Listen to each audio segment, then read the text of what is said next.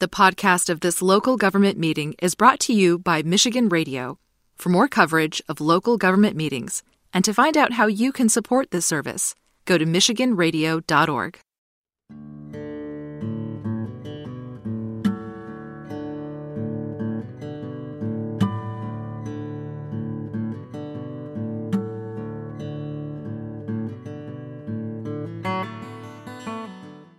Okay, I'm going to go ahead and call the meeting to order. First discussion item is Zoning Board of Appeals training. So I'm going to turn it over to you, Jill. Great, thank you. Nice to see everybody here, well, most of you. So we have the opportunity as the Zoning Board of Appeals sort of gets back going again. We don't have that many appeals on a regular basis. So it's nice to have an opportunity to do some training from time to time. So we like to do it, if not every year, maybe every other year. So it seemed like a good time to do that. So while it gets loaded up on Susie's end, just for the benefit of anybody who might be watching, to let them know that the Zoning Board of Appeals is staffed, if you will, by the City Council. And so that is something that some communities do. Some have their own separate membership for the ZBA, but in this case, as in some other communities, the City Council serves as Zoning Board of Appeals as well. Oh, there we go. All right, so we don't have a terribly long training presentation, but where we want to get started is just sort of an overview, talk about the establishment and the structure of the Zoning Board of Appeals, talk a little bit about your roles and responsibilities, a little bit about meetings and how you run them, and what we call etiquette, which is sort of like the finer points of running a meeting and how to interact with each other and with staff and applicants. So getting started, I'm jumping up to slide 4, I think. There we go. So we start sort of with the statutory authority. So how do we in the city of Lathrop Village come to have a zoning board of appeals? And this is included in Michigan Zoning Enabling Act. That's PA 110 of 2006. It says the zoning ordinance shall establish a zoning board of appeals. And then there's a few different standards that kind of go along with that. In communities, they have a minimum of 3 or 5 members, depending on population. Most communities have a 5 to 7 member zoning board of appeals. On the next slide, there's a little bit of a difference. And again, this sort of points to the ability of the city of Lathrop Village to have city council serve as the ZBA that's permitted in cities and villages. And then a special provision for counties and townships that one member must be from what is called the zoning commission, which in most communities is the planning commission. And so serving in that liaison capacity. The remaining members are selected and they are typically members of the community. If you go to the next slide, typically the terms of appointment are 3 years and they're staggered so that we don't have any expiring, the whole group expiring at once. We don't necessarily worry about this case because it is the city council. Some communities do pay a per diem or per meeting fee for the service. They're usually very minor. No one's going to get rich or have a second career as a zoning board of appeals member. If we go to the next slide, we have also a requirement that the zoning board of appeals should adopt the rules of procedure. Which I believe we have that. So going into roles and responsibilities. So in general, the zoning board of appeals is a quasi-judicial body. It is an important part of due process for applicants and municipalities, and all decisions or actions, requests of the Zoning Board of Appeals are public hearings, and they are noticed as such. So generally speaking, if we go to the next slide, they are important for planning and zoning purposes. They can essentially make or break the community's planning and zoning efforts. They can affect, the decisions can affect the character of an area or entire city. And again, the ongoing training is really useful. As a general rule, and I'm going to say it up front, even though I've gone through these training in other communities, and at the end, usually if people are paying attention, they'll say, so if I'm understanding this correctly, we really shouldn't be granting any variances. And I say, yes, that you have been listening and that's true. So not to say that you shouldn't grant any, but they really are intended to be that relief for for really unique situations. And we'll talk a little bit about that as we go forward. So if we go to the next slide, we look at responsibilities. So all actions of the Zoning Board of Appeals are application driven. That means that a property owner is going to seek relief from a particular requirement of the zoning ordinance. They also could be coming to the Zoning Board of Appeals for an interpretation. So some clarification on what a map means. You might see a case where there was split zoning on a parcel, how that might affect the property, or interpretations of the zoning ordinance itself. Once a determination is made on some wording in the zoning ordinance, if an applicant disagrees with that, they can, or if there's any clarity in confusion about it, that either that applicant could come see you, or even administratively, we could ask the ZBA to make an interpretation sort of ahead of that. With respect to appeals, they're related to a decision. They could be related to a decision of the administrative official or the body, like the zoning administrator, the building official, the planning commission, or legislative body. They could be related to the special land use or PUD only when they're permitted by the zoning ordinance, which isn't the case here. They can be also for a temporary use approval, but we don't have that in here as well. Appeals to decisions regarding the zoning ordinance issues are the responsibility of the ZBA, and those appeals have to be based on the record. So for example, if someone is denied a building permit because they don't meet a certain standard, and the applicant disagrees with that, they can present their case to the Zoning Board of Appeals and say that there was something about the way in which the standards were applied in this case that were incorrect. So this isn't, and we would convey this to an applicant, it's not that we're shopping for answers. We don't get a no from one authority and then seek another to get a contrary opinion. We're really looking at what was the information that was presented and did they miss something? So we don't we really only are addressing just what's being asked in that case. So when we're looking at administrative appeals, really we're just looking at, was the decision being appealed made properly? And if it is, then we uphold it by denying the appeal. And no, then the ZBA reviews the case based on the standards of the review. And those should be outlined in our zoning ordinance as well, and make a decision on that. We're not finding new information. We're really only looking at the information that was presented originally as well. And I might just stop at that point if anybody has any questions about the administrative appeals portion of that.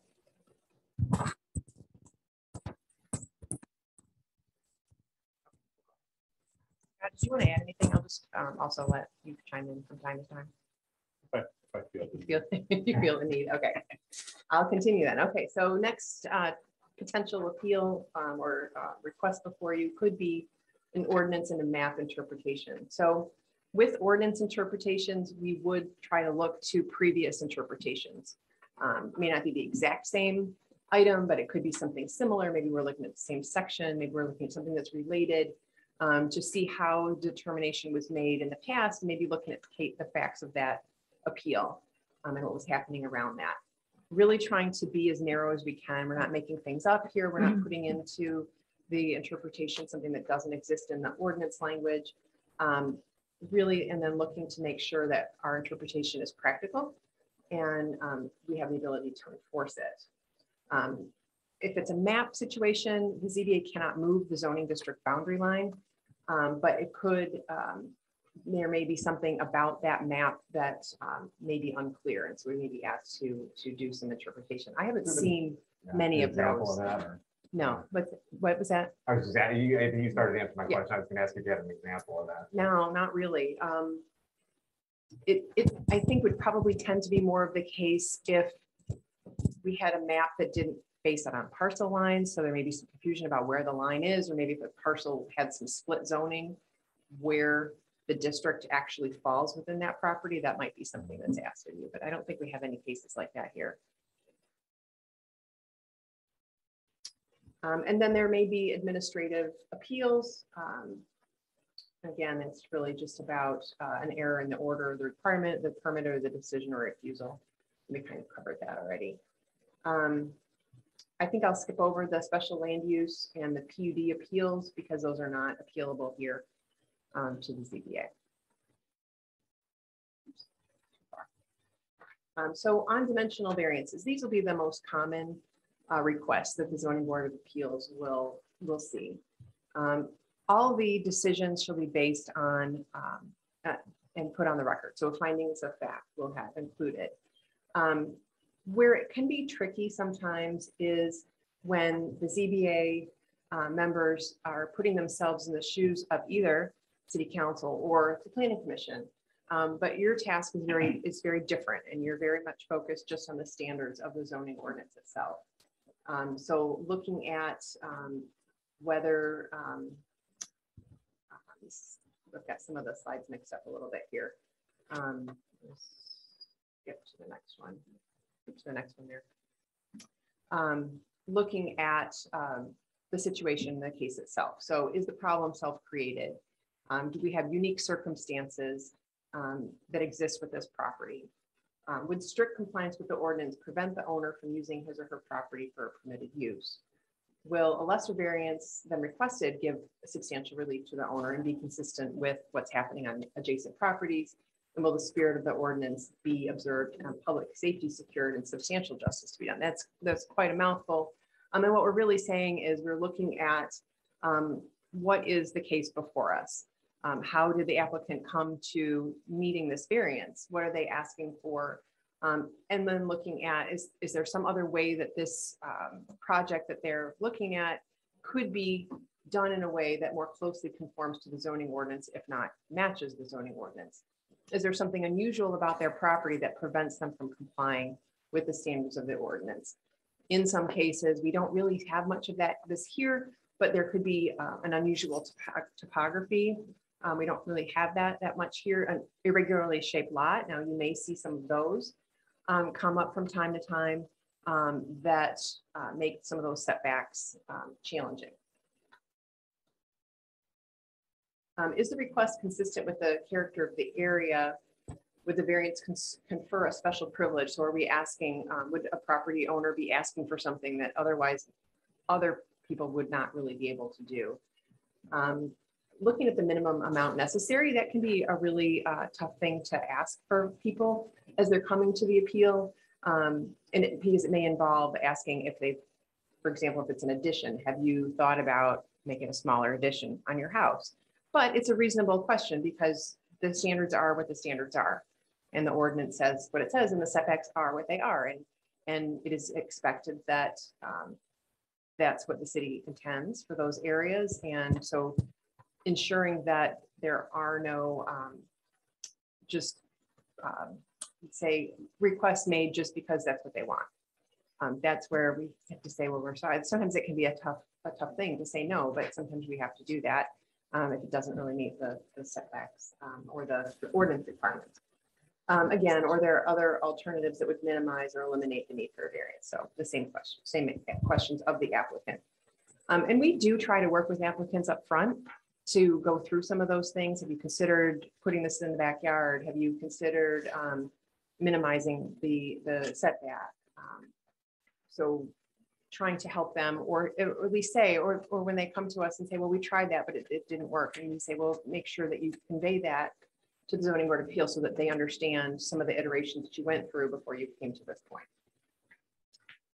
So in the zoning ordinance, we have the establishment of the criteria for granting the variance, and really the ZBA's analysis should just be looking at those criteria.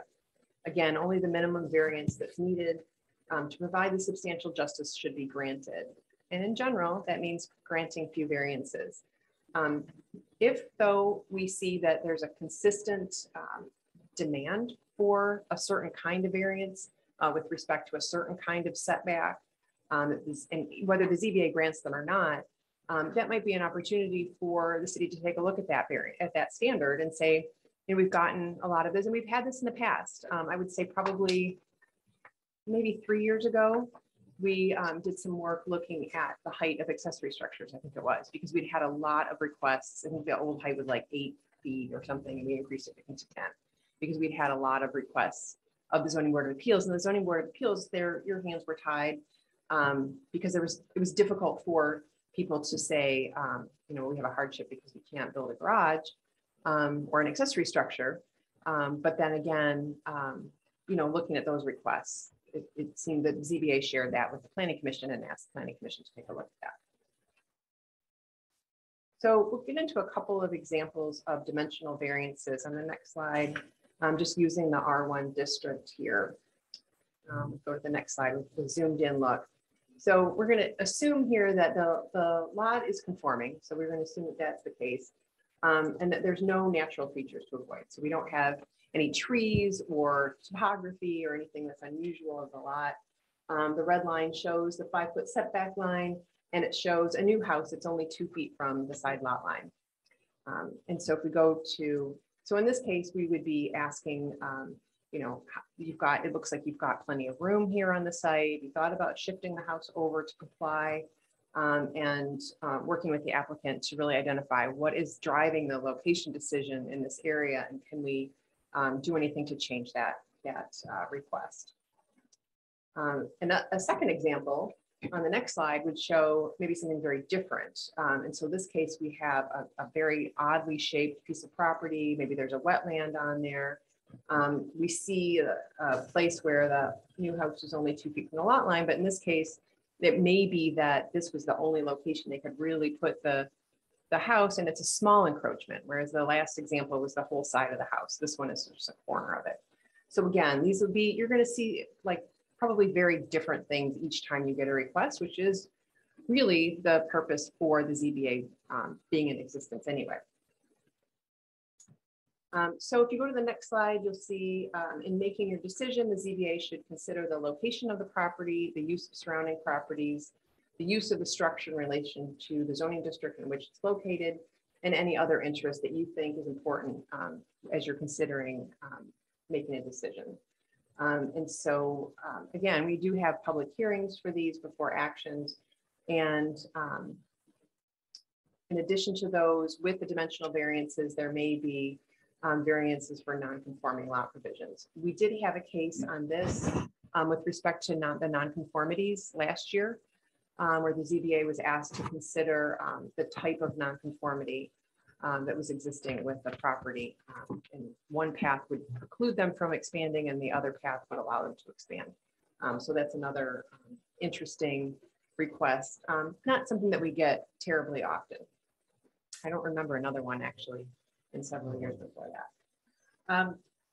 So the interpretations of the zoning ordinance are the responsibility of the ZBA. If we kind of go back to the interpretations of there. And then once we make those interpretations, that becomes the official standard. So we want to make sure that when we do make these determinations that we're being clear in the motions and that those are being kept as records on file. And then I'll go back into the other types of variances, the use variances. You may grant use variances, and they are only approved by a 2/3 majority of the ZBA. In this case, the applicant would show that the strict application of the ordinance would result in an unnecessary hardship. And that would mean that the property could not otherwise be put to a reasonable use. So something else that's permitted in that district is just not possible. And that the hardship is not self-created, it's due to unique circumstances, that any new use would be in character with surroundings, and the variance is the minimum necessary. I think that generally speaking, we discourage the use variance. It's very difficult for someone to establish to any level of satisfaction that that no other use is viable. That's the ordinance provides for quite a few numbers of uses in every district. And so we would find that that's generally not a good path to take. There's reasons why uses aren't included within specific districts. And so we try to avoid those. I don't know if you want to add in anything. I was just going to say the example of that is like when a commercial property owner will come in and say, I have to use this parcel as a drive-through and our ordinance doesn't allow for it. Well, there's a plethora of other opportunities to utilize that commercial property within the confines of the zoning ordinance. So Jill's right. And then just, I wanted to add with the dimensional type variance request, it's really important to incorporate the standards that are set forth in the zoning ordinance when making a decision or a motion, or primarily on the motion, because she did reference it before, but the fact finding is that function of the ZBA is extremely important, and having a good record of why you made the decision or why you did grant the variance or why you didn't is extremely important, because if it goes to the next step, which would be an appeal to the circuit court, then that record or that decision that the ZBA made is what the basis of that appeal and ultimately the basis of the city's either defense or prosecution of that enforcement would be. So very important to review the ordinance and include that in your fact finding when you are stating your motion and stating your rationale for your decision. Good, and I'll remind you of those things again shortly. If you want to skip up to slide 30, I think I'm going to skip the next couple of slides where we get to zoning board of appeals meetings. We'll actually go one more. For scheduled meetings, generally we have a set meeting date. We have to have a quorum, a majority of the members, just like you do for your council meetings.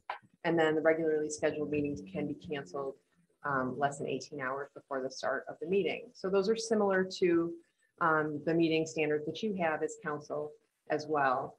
If we go to the next slide, we'll see the notice requirements. So like we do for the Planning Commission does for public hearing notices, for the ZBA, we have a notice requirement. So we have a 15-day notice requirement, and those go to the owners of the property that are subject in question, and then everyone that is within 300 feet of that.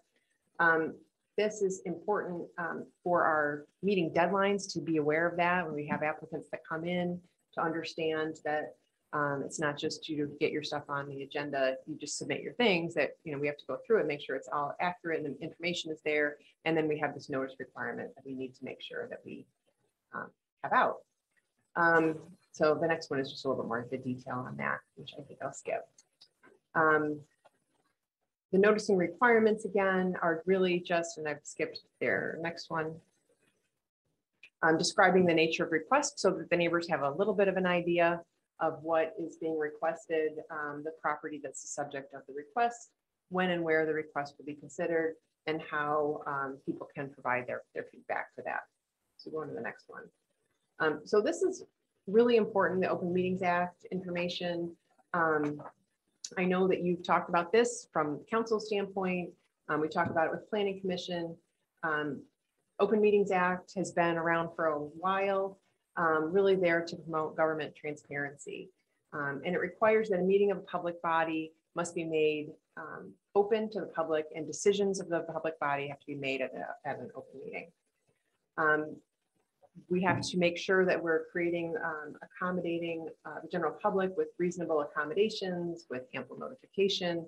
And now that we've gone through the pandemic, and we've had the legislation that allowed us to have those remote meetings over the last year and a half, that ended at the end of last year. That was something that was different, but it was modified in a way to still continue to afford the public the opportunity to participate. Some communities have ended that and are just, all in person again. But it's good to see that communities like Lathrop Village are providing a hybrid approach to at least allow people the opportunity to participate, or just to even just view. So I think that's really great that you're continuing to do that, despite the complications that are associated with it. So if we go to the next slide, conducting the ZBA meetings, again, all meetings must be in compliance with the Open Meetings Act.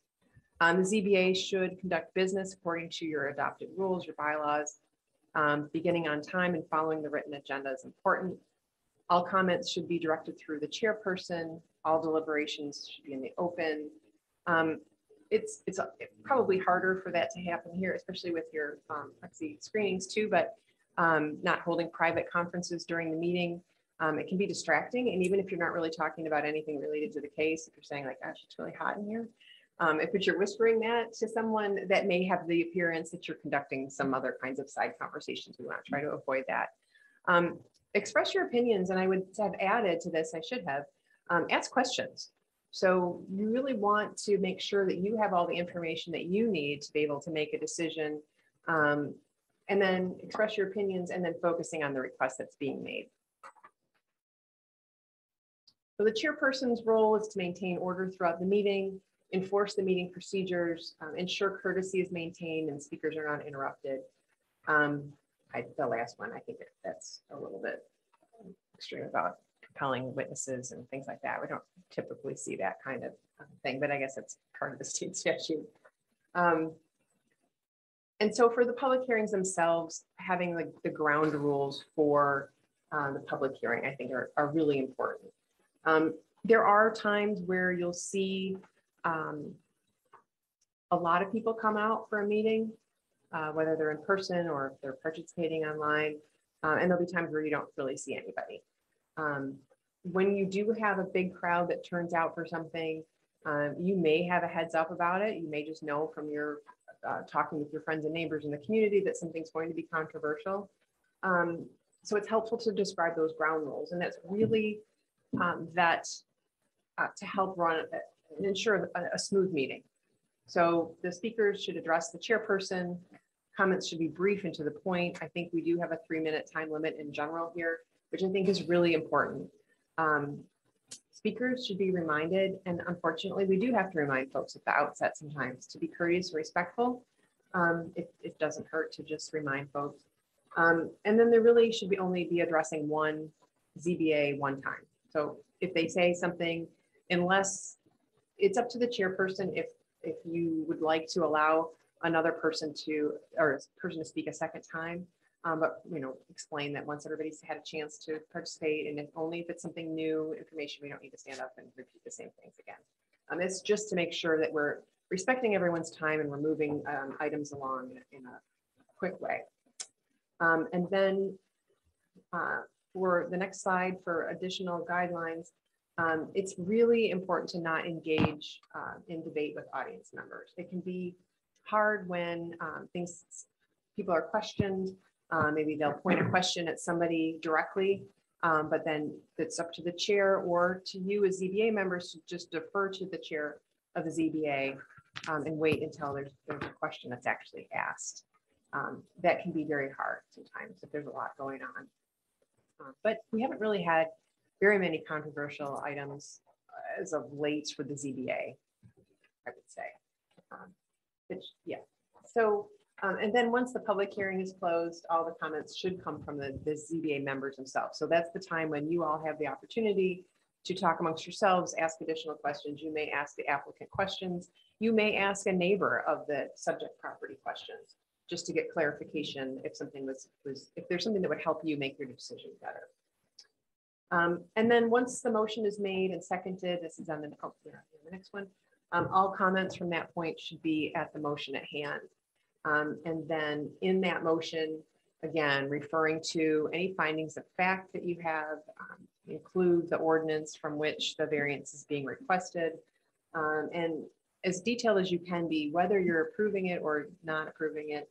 And then the chairperson should repeat the motion and then ask for the vote. And then once the vote's taken, the matter's done, the next item on the agenda should be presented. There doesn't need to be any kind of additional deliberation or discussion on that. When we think about public meetings, we like to offer our tips for orderly public meetings. It doesn't hurt to have, and I think you may have the public participation rules printed somewhere on the back of the agenda or at the bottom of the agenda. And if you don't, that might be something that we want to think about adding to all of the meeting agendas. And those would be some of the things that we just talked about. Note that every question does not have to be answered. Sometimes they're just not relevant. Sometimes you cannot answer them. Sometimes they're really rhetorical questions that don't really need to have be answered. But it's helpful to say that up front. So we'll take all of if we see a big hearing with a lot of people that come out and want to ask their questions or speak their comments, just to make a list. And then at the end, we'll answer all the questions that we can instead of doing them as they come, because that can really drag meetings out and take up a lot of time that's not necessary. If things get out of hand, you can always take a recess and not feel compelled to make a decision the night of the hearing if you think that the postponement would lead to a more informed decision. So this is where we like to remind you that particularly if something is controversial, don't just postpone the meeting because you don't want to make a decision in front of the crowd that's with you. If you feel like you can make a decision, like nothing's really going to change, if you wait a month, you can make it at that time and just take care of it. If you feel though that there's additional information that you need to make a decision and the applicant doesn't have it handy, then that's an appropriate thing to make a postponement with the specification in your motion to postpone of the information that you're asking the applicant to provide. Again, and it's, I think, worth reminding you, the ZBA represents the interests of the entire community and not just people who are at the public hearing. So a lot of times it's hard when you're faced with an angry group of folks, but remembering that there are many other people who don't come to the meeting. And so it's just something to keep in mind. Once the hearing is closed though on the agenda item, then the public should not be involved in the discussion at all, again, unless the chair asks for clarification on items. Again, for the motions, as we make the motions, we would have the motion includes the maker of the motion and who seconds the motion, the description of the request. So it might be to ask to grant a 2-foot waiver in the required 5-foot side yard setback. The action taken, approval, denial, or postponement, any conditions attached to the approval, which we'll talk about in a second. The reason for the action taken, so it's related to the review standards. So we find that this situation is not self-created, that there's a giant tree that's worth saving in the applicant's backyard that includes an addition, things of that nature. So we're talking about why we're granting it. And then referencing any staff reports that may be appropriate. It's helpful to make sure everybody's clear on the motion. So you may again want to repeat that as the chair, and then only entertaining one motion at a time. You can, as a ZBA, make a motion that includes conditions. So you could approve a variance request subject to certain conditions. They do need to be reasonable, which probably goes without saying, but I think it's helpful to think about what it is that we are concerned about with respect to a project that might have dimensional encroachment. So maybe it's noise related, and maybe we would suggest have a condition that some screening go around, whatever that is. Maybe it's a garage. We ask for additional screening because that's related to the protection of the neighbors while still allowing the improvement to take place. Designed to protect natural resources, health, safety, and welfare, and the well-being of the users, residents, landowners, and community, related to a valid exercise of the police power and necessary to meet the intent and purpose of the ordinance. So we're not going to make a condition, but something that's really related to both the project at hand and the ordinances that are associated with them. And then the motion should ensure who's responsible to ensure that conditions are implemented. So for example, if we say, if we use the screening as an example, with the screening to be approved by the building official, then that lets everybody know whose responsibility it is. And if you're going to include a condition like that, then you can even be a little bit more specific about the kind of, if it matters to the case, the kind of screening that we're talking about. Low evergreen screening, that might be sufficient to give them a little bit of direction. So we've got a sample motion. We'll include this back for you, but generally this is pertaining to granting a variance for a home that might be encroaching into the 5-foot setback. And so we talk here about how the practical difficulty is not self-created. This might refer us back to that example of the funny shaped lot with the wetland in it, where we would say unique circumstances of the lot, specifically the unusual shape of the lot and presence of unbuildable areas elsewhere on this lot. That we would say it does substantial justice to the applicant by allowing the construction of a home similar to those on surrounding lots. It wouldn't necessarily be reasonable to ask an applicant to construct a home that is significantly smaller than the neighboring homes in a case where we might be able to grant a variance. That we don't think that the improvement would have an unnecessary or a negative impact on surrounding properties, and that the applicant is requesting the smallest possible variance.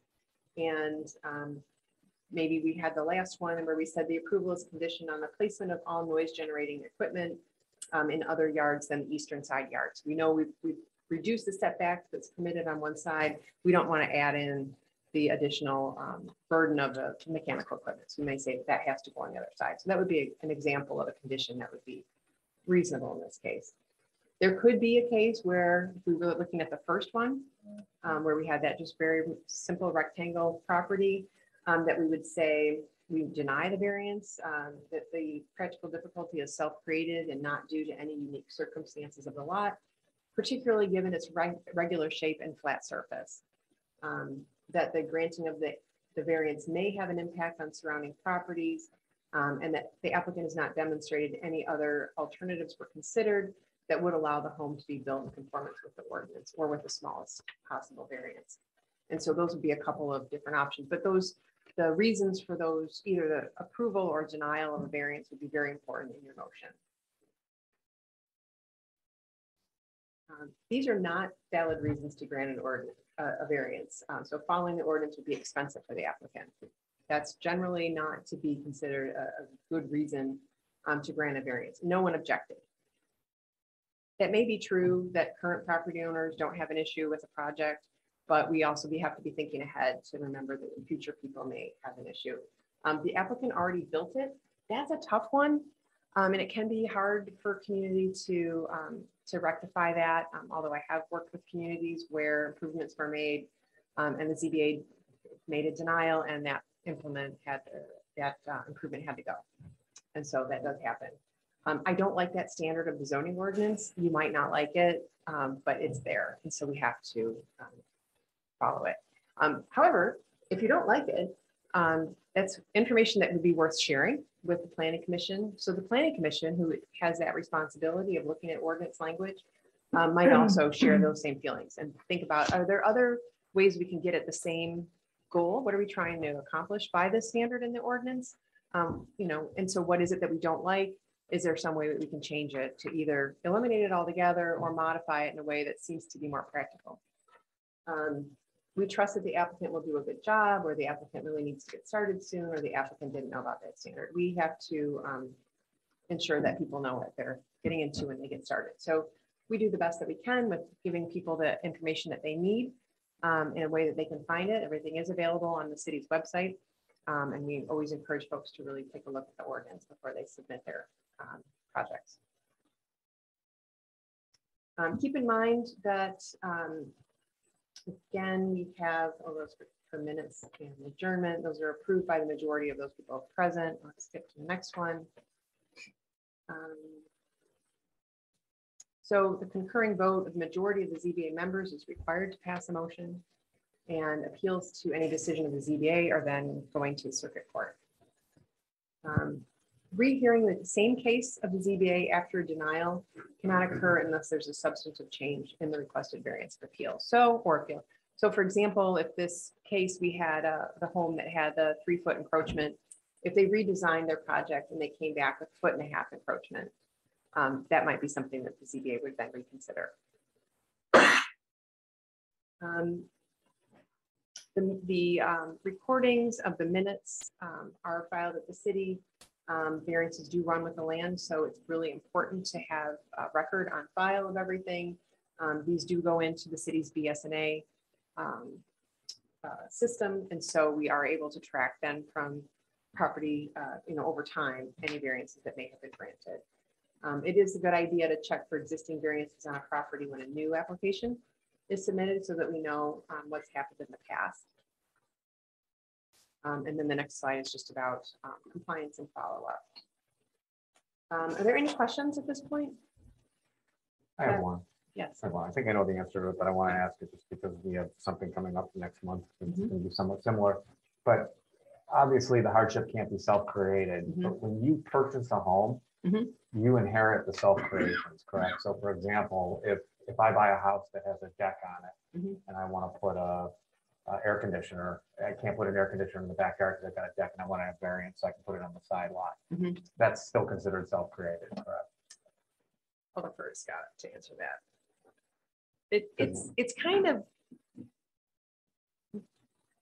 it's a little bit of both, I think. Yeah, excuse me, I would agree. I think, in that scenario, you know, the city allows for residents to have a deck in their backyard. It's not like they inherited a pond or something like Right. that. Would be a little bit different. So, and again, It's a case by case Yeah, it's a thing. case So by it really case, is and going to vary depending on the situation of the home, the size of the deck, the location of it, and if there's really no other location.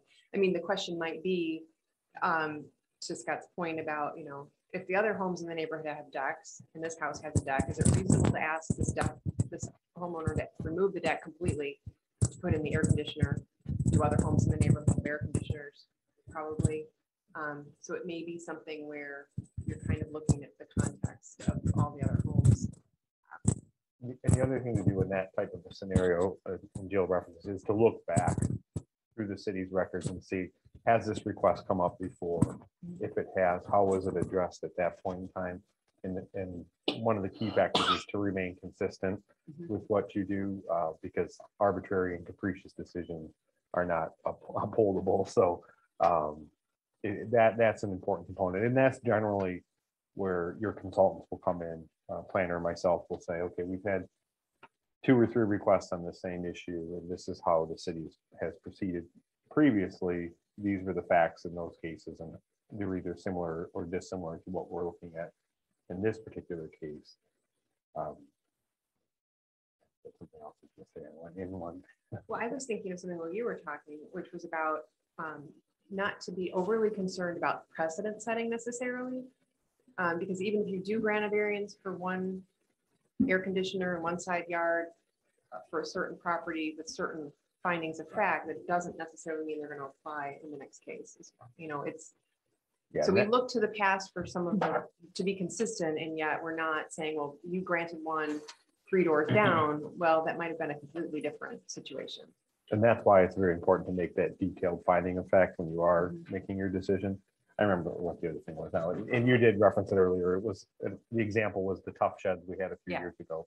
If the city starts to receive multiple requests for the same variance from the same provision, then that's also an indicator that it might be time to take a look at what our standards are and revisit those for potential amendments. Right. The ordinances are written, you know, most of the ordinances were written many, many years ago.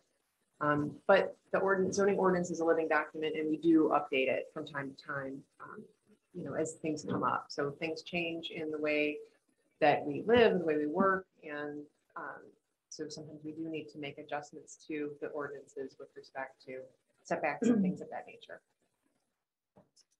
Right, What's coming next month? It's just a ZBA request, or the resident that's requesting a variance.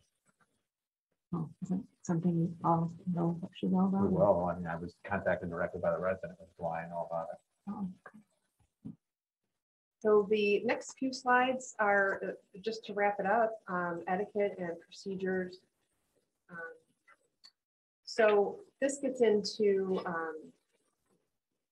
whether your roles as it's a little bit different, your role as a council and the ZBA. You are participating in this, but you remember that your role is in this case is as the ZBA and not as council.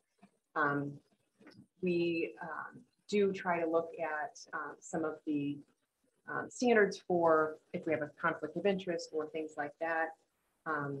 Let's switch on to the next one. Actually, I'm switch to the next one because we don't have alternates here. The conflict of interest, though, is the next slide.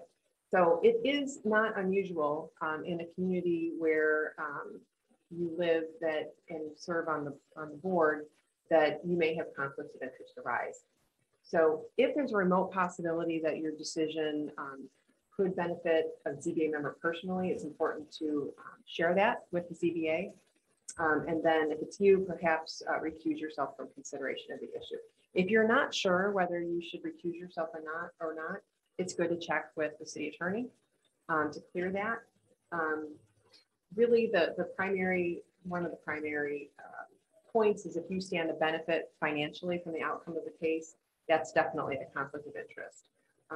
It could be a family member, it could be somebody that you work with. There can be varying lines of whether there may be a conflict or not. I think just disclosing that, even if you believe that you don't have a conflict of interest, and that you can render an impartial decision, an objective decision. Just saying it for the record, oh, you know, this is a friend of mine, we serve on the garden club together, but I think I can be objective in this case, just to let people know. If you are recused though, it's best practice to not participate in any of the discussion. It sometimes is depending on the community and the recommendations of the attorney, even good idea to leave the room if you feel like you have it. Just having a presence in the room can sometimes throw people off. I think you've got that in your bylaws. So you've got a whole section on conflict of interest in the ordinance, I believe. Anything you want to add on that one? No, I think you've pretty well touched on all of it. In the past, we haven't made people leave the room if there is an issue, but I agree, not participating in the discussion, especially certainly not making the motion, you know, is appropriate if there is that issue. Yeah. If you go to the next slide, just a couple, and I sort of said this already, conflicts if you're the applicant or a close relative is the applicant, a business associate or a close personal friend, potentially. And again, you can have that conversation. Just the last couple, email communication. This is just one that we put into this next slide, put into all of our trainings for ZBA and Planning Commission. And there's no reason to have any kind of communication happening via email. Even if it's a passive comment, even if it may not violate technically the Open Meetings Act, it's just really best practice to not discuss ZBA matters outside of the ZBA meeting. And so, you know, when we get a note, maybe your agenda packet, please don't ever reply all with a question or with a comment about anything. You'll get I think, probably a very rapid response to all saying do not reply to all. And I just had this happen in another community where I thanked someone for making a comment and I said, please don't reply all. And then I immediately got back a reply all from somebody telling me thank you. Okay, good, thanks. It can be tempting. It's just, you know, you're trying to be courteous. You want to kind of clear things up. If you have a question, it's best to direct that to staff or to Scott before the meeting. And if you do have questions before the meeting, it's definitely worth shooting an email out to staff or to Scott just to clarify something. If there's information that maybe the applicant can provide ahead to help you with your decision at the meeting, I think that's great. Anything you want to add on that one? No, going back to the conflict thing, it just made me think, just because you are on this body doesn't mean you can't request a variance yourself as a resident. So you're not sacrificing that ability by sitting on council in the ZBA. So. Right, good point. Okay. Right, absolutely. That's why we have multiple people on the ZBA. Conducting site visits, we just have a couple more slides. I think this is really helpful to, you know, if you can go by the project that's going to be discussed. Don't enter the site without permission from the property owner. If you do ask them if you could see, maybe it's something in the backyard and you're just curious, you can contact them about that. We should not ever have a quorum gathering at the applicant's home at any time. Avoid commenting on anything. Really, you're just there to see the project, see the potential improvements, see the context, what's happening with the neighbors, how close are we to the street, looking at those key things that you think would be helpful. It's good. You can see the things written, the written materials that'll be in your packets. You can see the 2D version of the plan, but it's helpful to go see everything in person too, just to give you a feel for what's happening in the area. Again, for the ZBA, it's just best practices to, like we said, you know, follow your procedures, in every case be consistent. I think consistency is probably one of the most important things. Avoiding conflicts of interest, keep good records, make strong motions that record your reasons for taking a given action, and treat all the applicants the same way.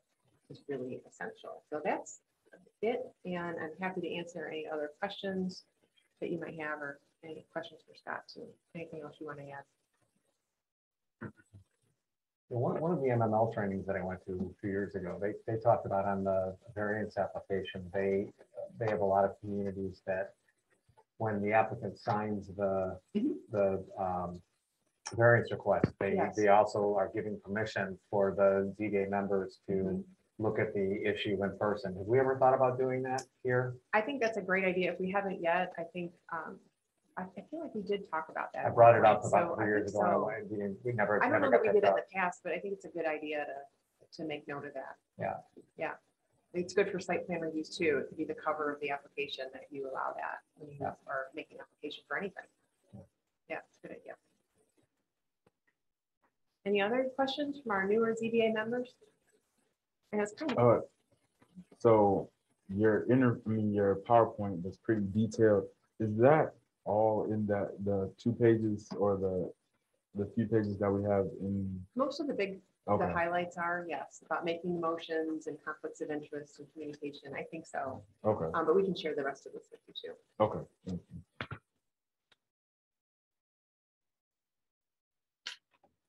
Wait, one last question. So, let's see if I can- so when we talked about if a person built it already, but they have to take it down, and so we need to go and make sure that, you know, the follow-up basically, that would be with Giffords and Webster, right?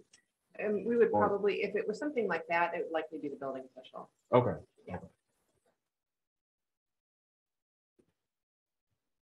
And that doesn't come up very often.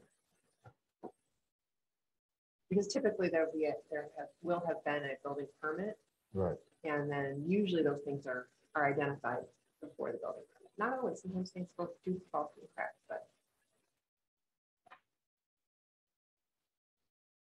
Anybody got anything else? Oh, well, thanks, Joe. Appreciate it. thank you. All right, so we will move on to the next item on the agenda, which is our sanitary sewers. About a year ago, we did televising and cleaning of about 32,000 linear feet. And in the capital improvement bond, we budgeted for roughly about $500,000 of subsequent repairs that would be based on the televising of those 32,000 linear feet. So that televising has been done, it's been analyzed, and Scott Ringler, our city engineer, is here to talk about that. So take it away, Scott. I'm sure this is the subject everyone came for tonight. Better than sewer backup. So as Bruce said, in 2020, the city went out for bids to do about 32,000 lineal feet of sanitary sewer cleaning and televising. That work was completed in the winter of 2021. It took them about 6 months to do. And since then, we've been evaluating what we call assessing the sewer system itself. So we get videotapes, we go through and analyze them. We rank them. Is there any way to put this on screen? If not, you guys all have We all the have it, we report? all have Okay, we'll just go through the report quick. So on the first page, and I wish I would have numbered these pages, the 3 different types of sewers that we looked at were sewers that we had no known condition of that sewer. The second one was sewers that we actually knew were in good condition, but that was back in the 1990s, so it was over 20 years ago.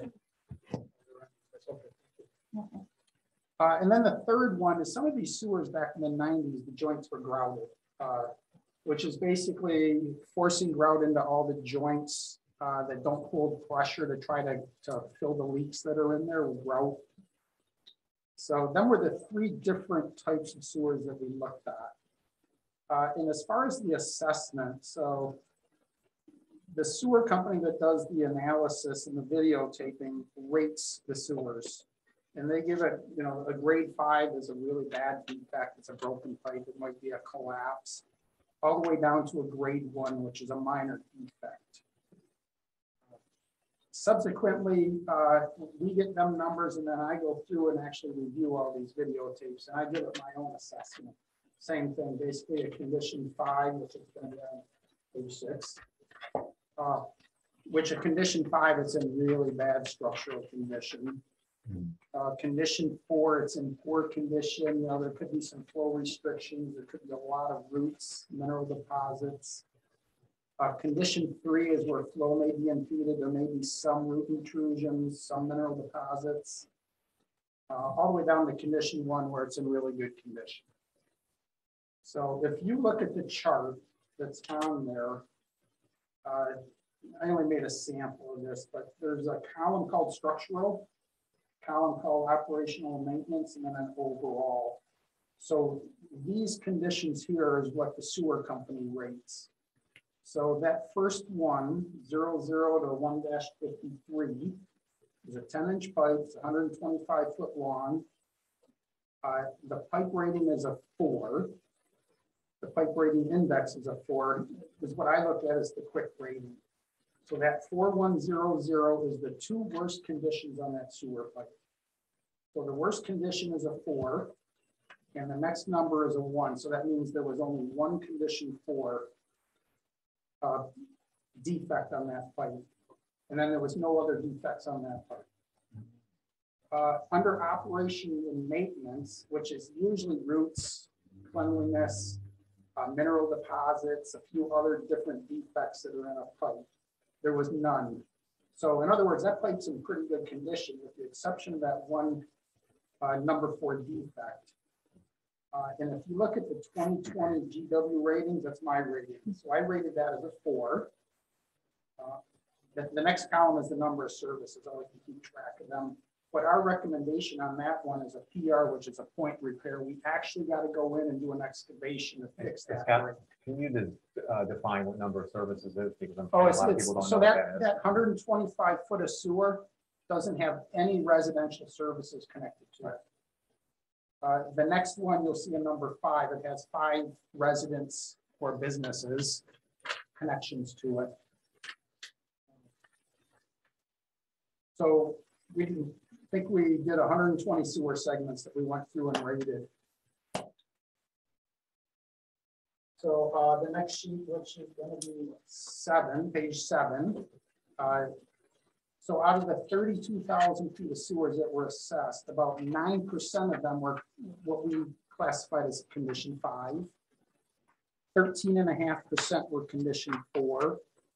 About 33% were condition 3. 25% were condition 2, and about 20% were condition 1 sewers. So, and then you know, I have a chart there that talks about each of the different ones, the unknowns, the knowns, and the previously grouted. They all ranked about the same as far as conditions 1 through 5 for each of them different types of sewers. And then the next sheet is basically just a graph of what the conditions came out to be. So some of our observations, about 45% were condition 1 or 2 with no work required at this time. About 33% of the sewers were assessed at condition 3.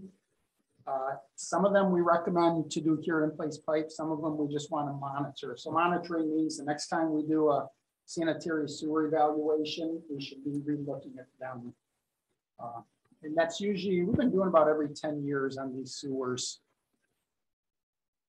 About 22% of the sewers were assessed as a condition 4 or 5, in which we're recommending cured in place pipe. And the majority of these sewers are easement sewers, so they're in people's backyards. Very difficult to get to sometimes. Unfortunately, we find fences built on them, garages really close.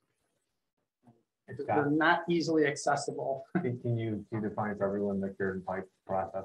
Okay, so cured in place pipe is a trenchless technology where you're actually inverting. It's really an inversion of a resin-filled felt/vinyl bag. So when I say it's trenchless, they go from one manhole and they invert the bag all the way to the end of the manhole. Okay, and then they not inject, but they have hot water that goes into it. That hot water is heated to about 180 degrees, which starts to cure the resins. So once that resin is cured, it turns into like a PVC pipe, really, really hard. Them pipes are usually a 1/4 inch to a 1/2 inch in diameter. So it's a 50-year design. It's really a great process. It takes about a day to do these, and you're in and out with no excavation. Once that pipe is cured, then they go through and they actually cut out everybody's service.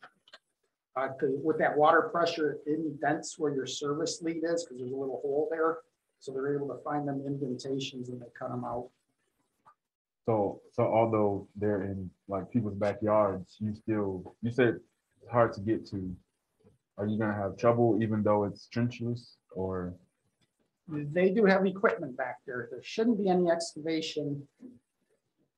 Unless we got to make a point repair. They can't do every sewer like that. If there's a really bad collapse, we got to fix that collapse before they can do the inversion. Okay.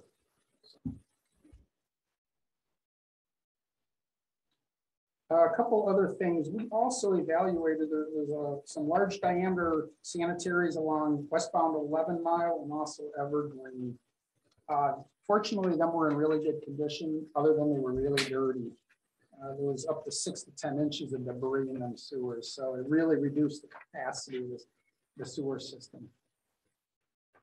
And then we also, and we know of these, we had quite a few sewers that have no manhole at the upper end. We really, to do the inversion, you got to have a manhole at each end. So as part of our recommendation is to start constructing some upper end manholes. So on page, well, the next page under our recommendation. Page so 9. we are recommending out of the 32,000 feet of sewers that about 11,000 of them be repaired with cured in place pipe. That's a little over 2 miles of sewer repairs, and also to install 5 upper end manholes to support the lining of these sewers.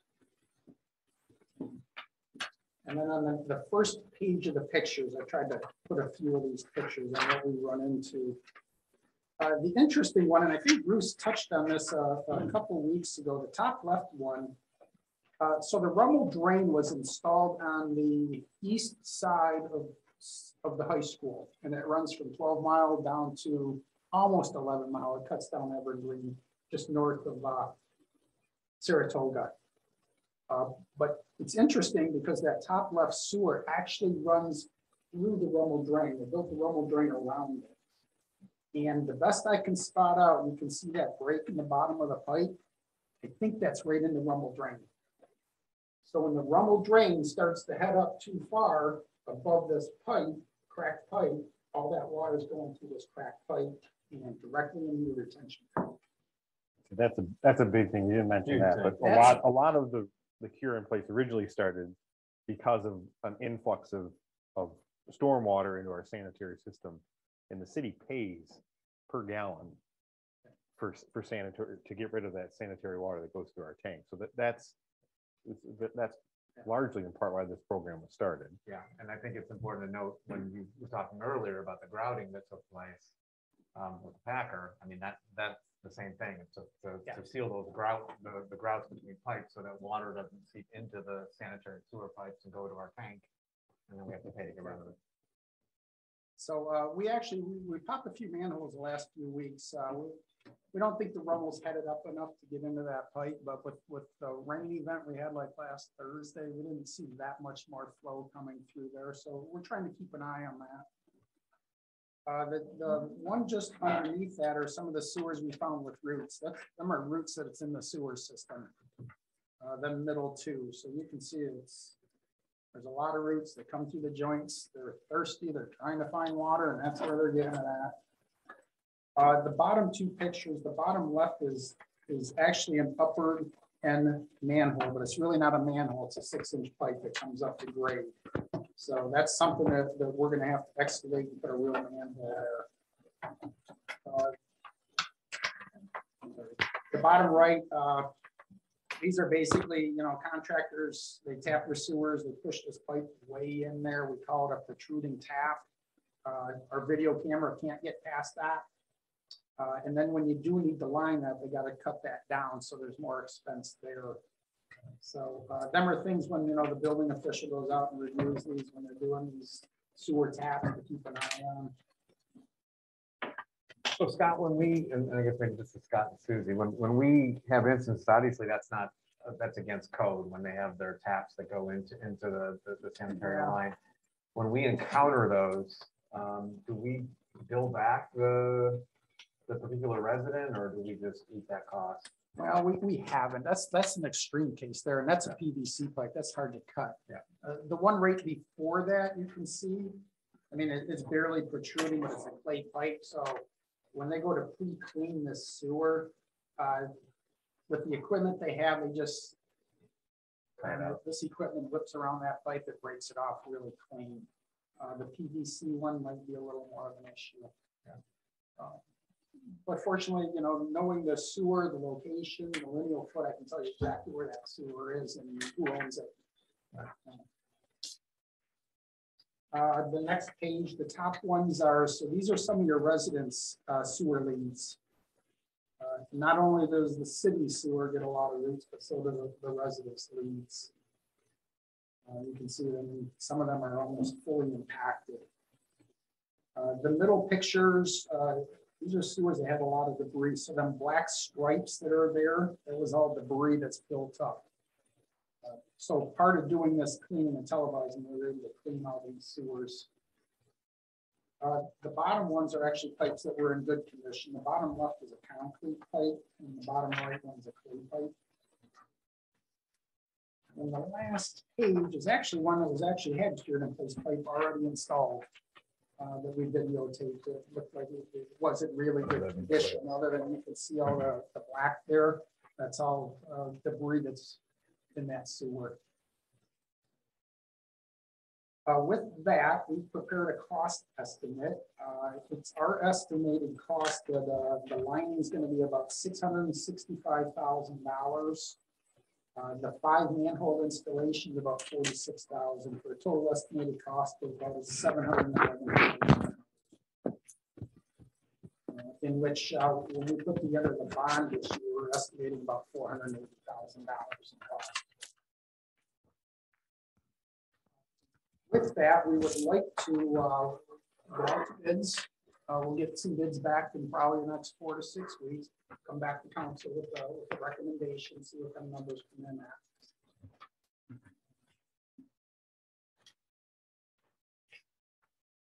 With that, I'll take any questions.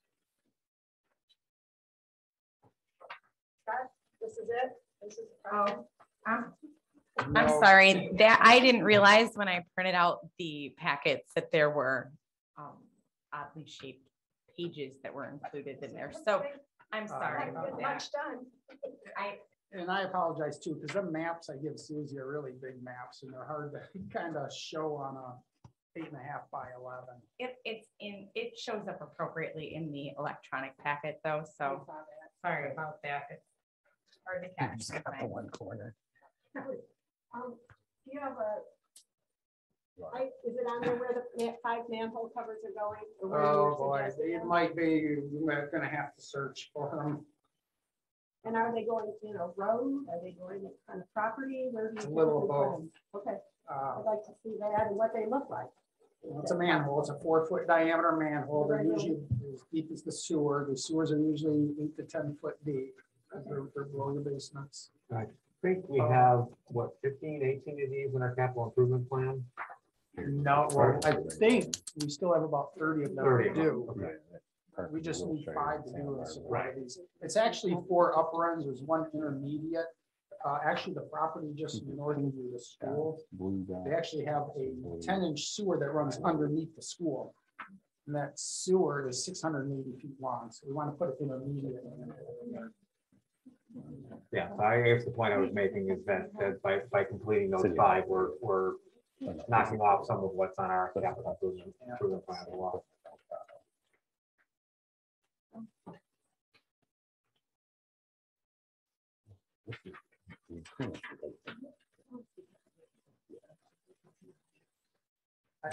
I'll have to get you the locations. They're on the yellow map, but you have to Yeah, I found a couple. The of them. green ones, the sewers we want to line, so you got to correlate the green ones with where there's a manhole needed.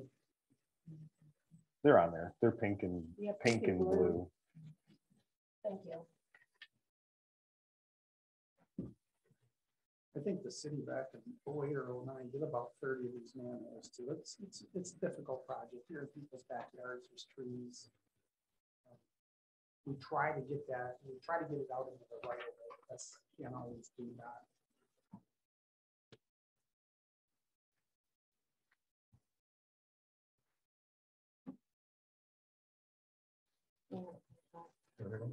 All right, thanks, Scott. If there's no other questions, can I add one more thing? Yeah, please.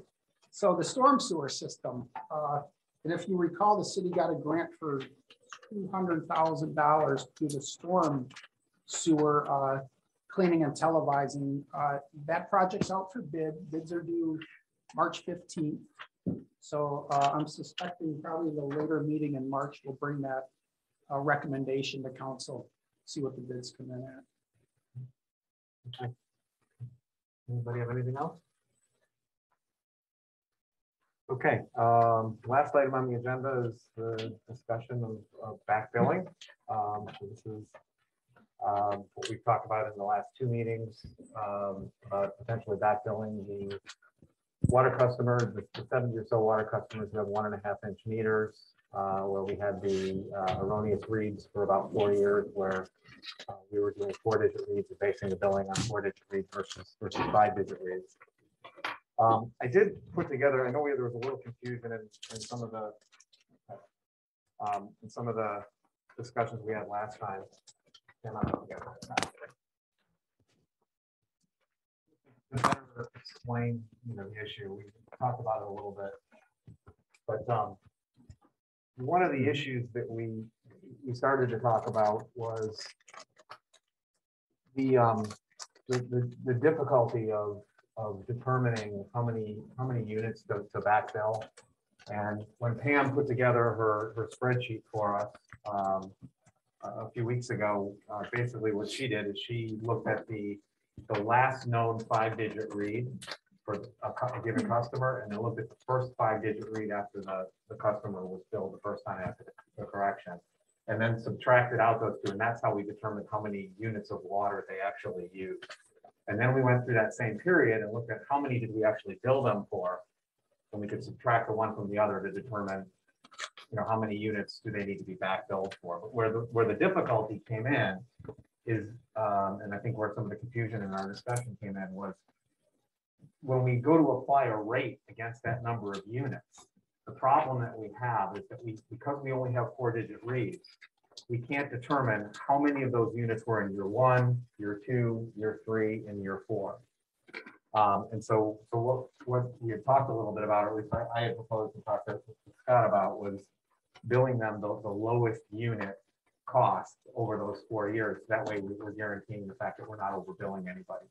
So what this diagram that I put together kind of shows is above the line is the 5-digit read. So that's the actual read off of the meter, regardless of whether it was erroneously read by our system as 4 digits or 5 digits.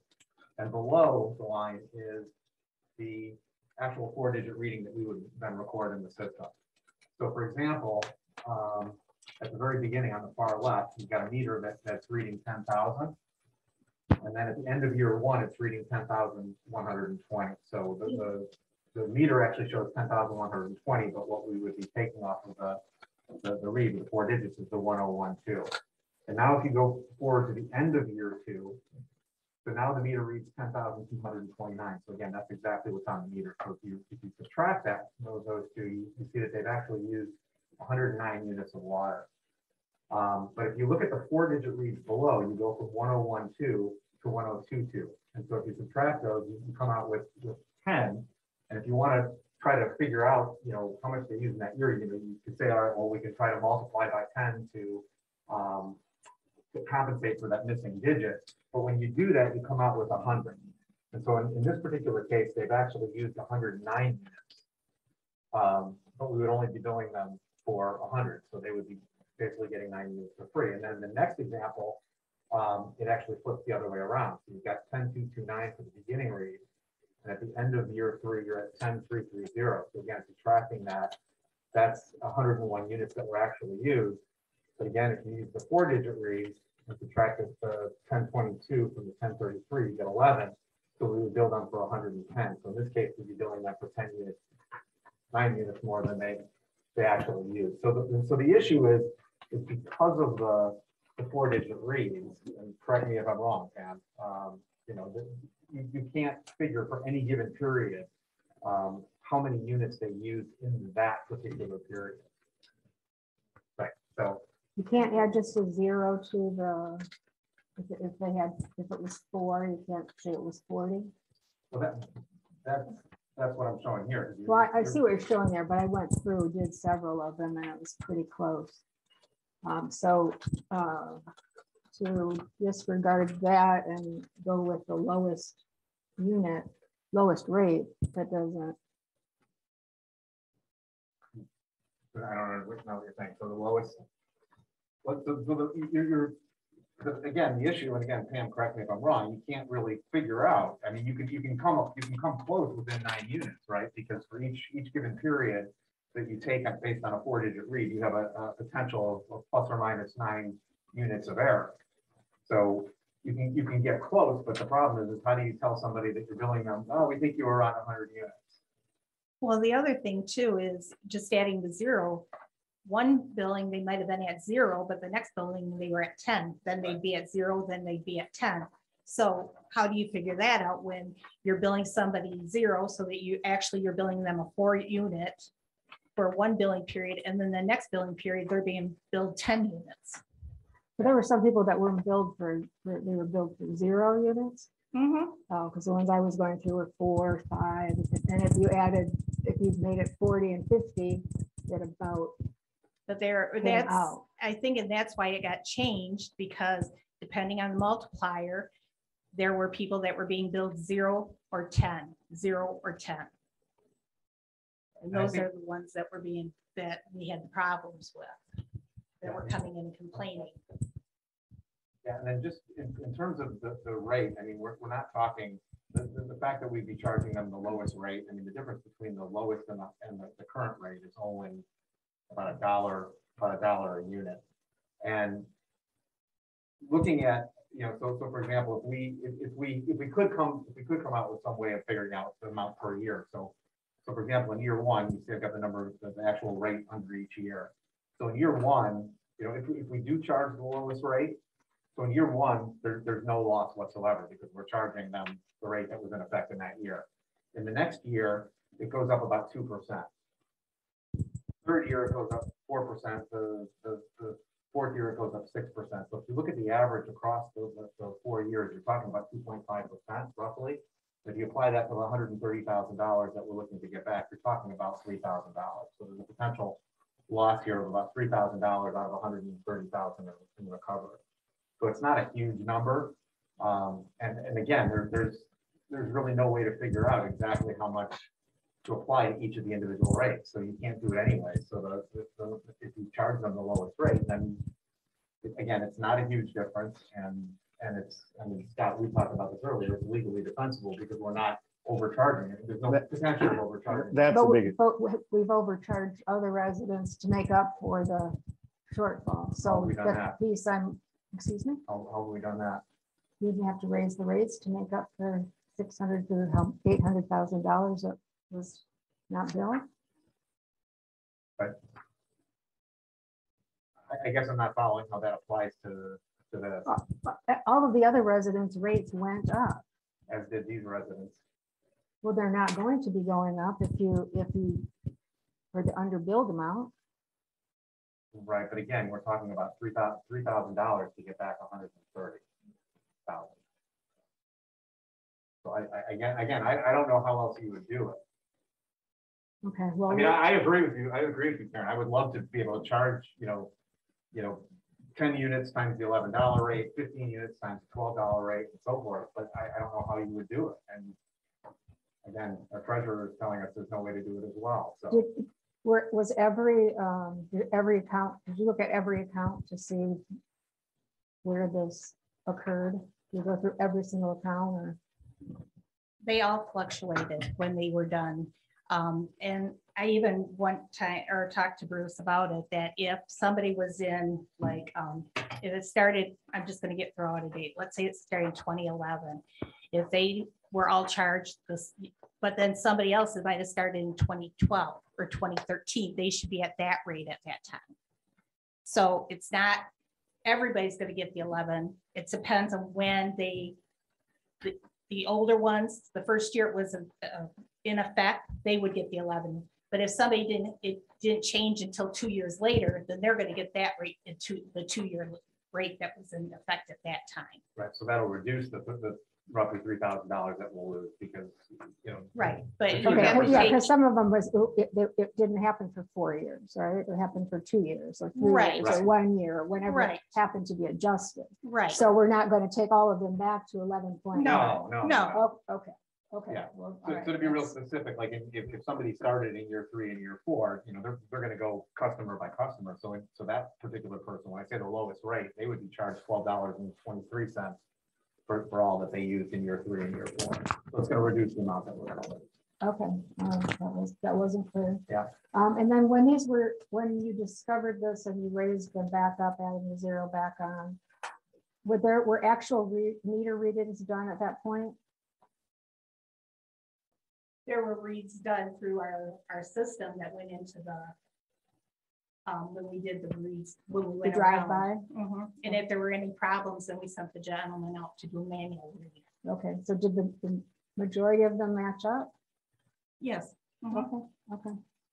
And then I did notice, what is happening with Michigan First? Theirs was, I don't see that theirs was ever adjusted back up.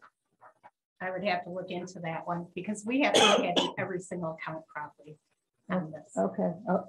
Okay. So you are going to do that, but you haven't done that yet. I have not had time to do it yet. Okay. So there's a possibility that this could be different. a lot more than $130,000. Okay. Yeah, well, I that mean, is a explain that big again. one. And I think Michigan First, I think they're a 2-inch or a 3-inch meter. Right. 'Cause I think they have a larger meter than a 1.5-inch meter. And that wasn't impacted. Well, No, if you go back, they went from 5 digits to 4 digits, so I wasn't sure what happened I'll have to look at There. their meter size. back quite some time ago. So I'll look at the meter size on that. okay. And it doesn't show any indication of during the construction, which is when we had that big jump. And then when the building was finished, which, much larger, there is no indication that their bills went up or their usage went up at all during that time. So I think in one of our meetings, we talked about, I can't remember, but it was like, what if there was a line during that time period that somehow got in and wasn't going through the meter? But then again, how do you ever know that, right? I mean. well, if I analyze. Right. the I numbers. mean, you've got to get through it through a lot of investigation, eliminating a lot of that. Scott, you were going to say something before.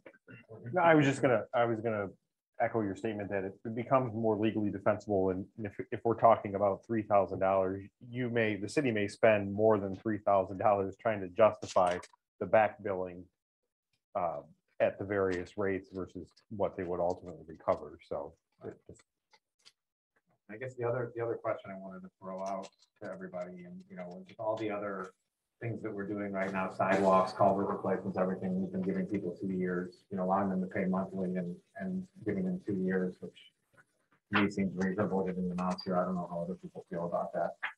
Whether it should be 1 year, whether it should be different than the 2 years, 3 years, Well, could there be different options depending on how much is owed? I mean, there's some that owe a lot and some that don't owe a lot. Yeah, what I did notice is for the most part, going through the list of 70, for the most part, residents were mostly under $2,000. It was the businesses and the condos that were over that. Well, what's the difference with a condo being different than a residence? Because again, correct me if I'm wrong, Pam, but my understanding is that sometimes the condos, the water is included in the condo, and so it goes through 1 meter. It's included in the condo association. It can have 4 buildings in 1 meter. Okay. Yeah. Yeah, so I mean, anybody have any thoughts on that? If it's 2 years or more time for businesses or more time based on a dollar amount? I would say based on a dollar amount, if that's possible. But and based on the situation, some that might not be a big deal, others it might be a real hardship to, do it over 3 years. I don't know.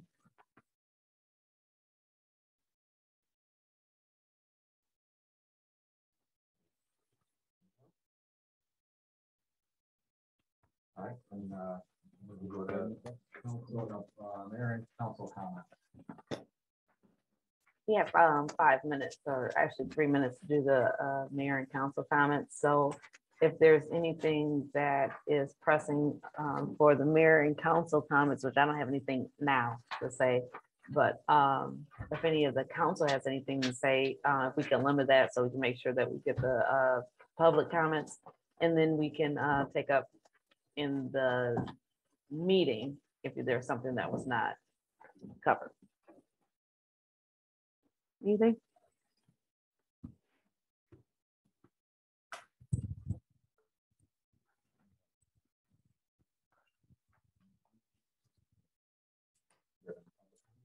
Okay, so.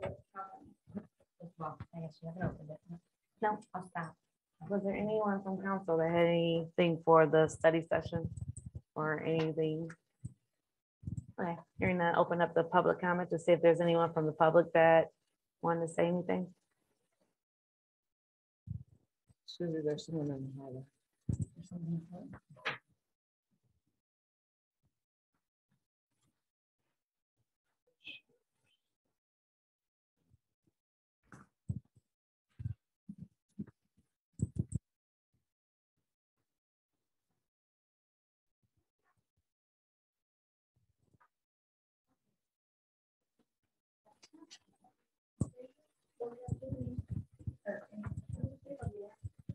You can't.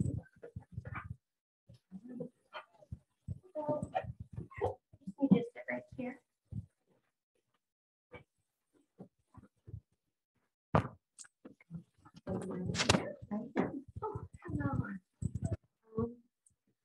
Wanted to bring up my water bill because I got a notice for past due and keep good records, and I looked and I wasn't, and I called and they said, oh, just forget about it, you don't know anything. And so they checked me off as not owing anything, and I looked back in my records and I found the amount. And I was like a couple days late, but I paid the late fee. And I'm usually not late, I'm sorry. But my point is, like all these people that might have had like a late bill, the record wasn't updated before they mailed it. So like unless you called and found out you didn't owe it, some people might just pay. But I thought I should bring it up because the record should have been updated before they billed people. And I thought it's a waste of postage. And what if somebody doesn't question it because they threatened to put it on your taxes? And I'm like, no, I pay my water bills. I was late. So I just was concerned about, because I know I just was concerned. That was our special assessment letter that went out, and I had assumed that the person that was supposed to be doing that had taken them off and that, but before they go to taxes, we do check it again. Before I take it off the account, we do check it to make sure that the people that have paid the special assessment is on the list. So we will double check that again before. I just thought like how many people did it affect that they mailed those bills to, because it was a waste of postage, and I thought how many people like. There were a lot of them still on there. Okay. Well, it's just my phone. I did not. Can I ask a question? Yes, please. Is that related to this billing or is that a different billing? No, that's a different. That's the special assessments that we brought to you in January. Gotcha. So this one hasn't been done yet? No. Was there anything else that you wanted to bring up? Is it the appropriate time to talk about Quick Fix? Do that or should do it in the meeting? Pardon me? I wonder if we should do that or if we should do it in the meeting or. I don't know. I'm not familiar, but I looked it up and I saw some agenda, so I just thought I would like speak about that. Should I wait? Is it something, it was on the agenda for the meeting? The meeting, Kind of. Go ahead, Lauren. excuse me. Kinda. If it's on the meeting, it's on the agenda for the meeting that we're gonna I have. thought Yeah. But there's nothing specific related to C-Click Fix on the study session agenda on the regular meeting. It would just be, it's what's included in the consent agenda. Okay, so if you So- can wait until we go to it, because we need to go into our meeting, and then it'll be a public comment at the very beginning of the next meeting, just so we stay on time, if you don't mind doing that. Okay, thank you, I appreciate it. So I will ask for a motion to adjourn, so we can adjourn as because we have to switch to Zoom meetings, right? Yes, we do Okay. need to switch things. All right, so I'm gonna ask for a motion to adjournment. Think we're adjourned.